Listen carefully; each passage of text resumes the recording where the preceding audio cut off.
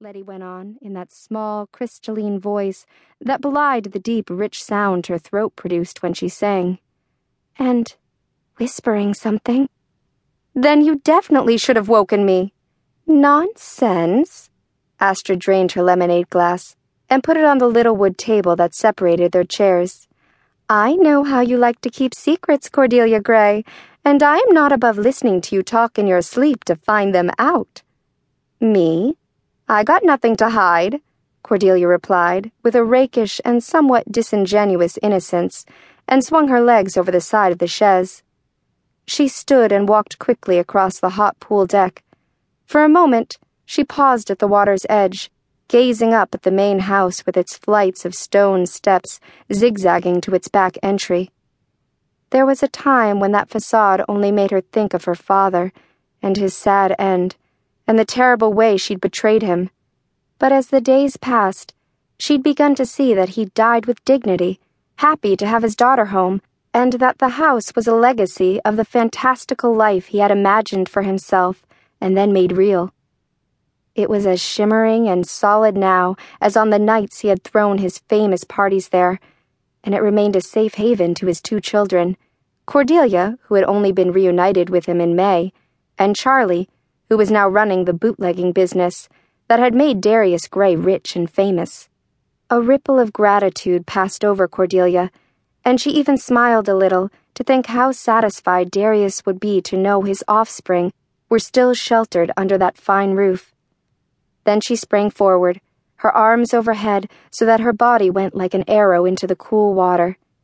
Beneath the surface, there was true silence, and she sailed forward on the momentum of her dive as long as she could. It was serene and quiet, and she remembered that in her dream she had been flying.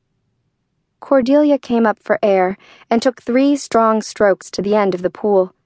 She breathed in and pushed the strands of her hair away from her face.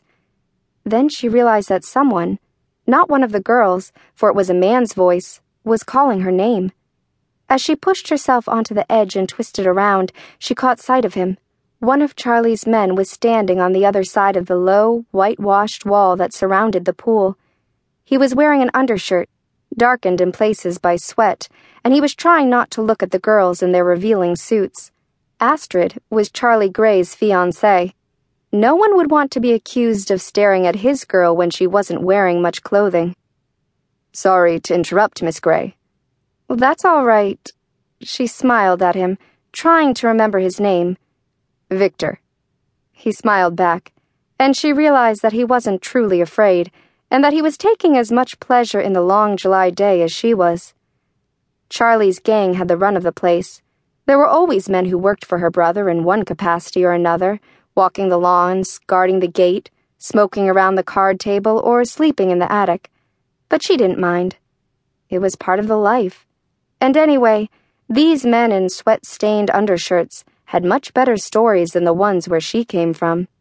That's all right, Victor. Charlie'd like to see you. Cordelia's eyes drifted to the lush greenery stretching out beyond the pool, the rolling hills and the shadows of trees growing long across the grass.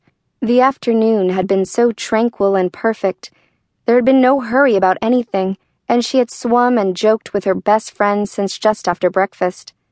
To go in so abruptly struck her as sad. Tell him I'll be up in a minute, she sighed, and turned toward the chaises. What did he want? Astrid asked, pushing herself up on slender arms when Cordelia returned to their little encampment. It's Charlie. I've got to go back to the house now. Cordelia pulled a linen tunic over her head and reached for a towel to wring out her hair. I suppose I ought to get out of the sun, too, Astrid said, her tone careless.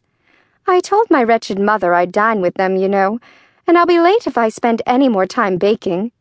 Let's meet up later, though, shouldn't we? Maybe put on something new and shiny and go into the city and dance till dawn? Letty, don't you move.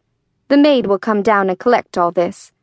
She gestured at the tray of sandwiches and the lemonade pitcher and piles of magazines that lay around their chairs. You should stay and enjoy the rest of the day. Then Astrid put her arm around Cordelia's waist, tipped her hat forward, and the two began to climb the hill toward the house arm in arm.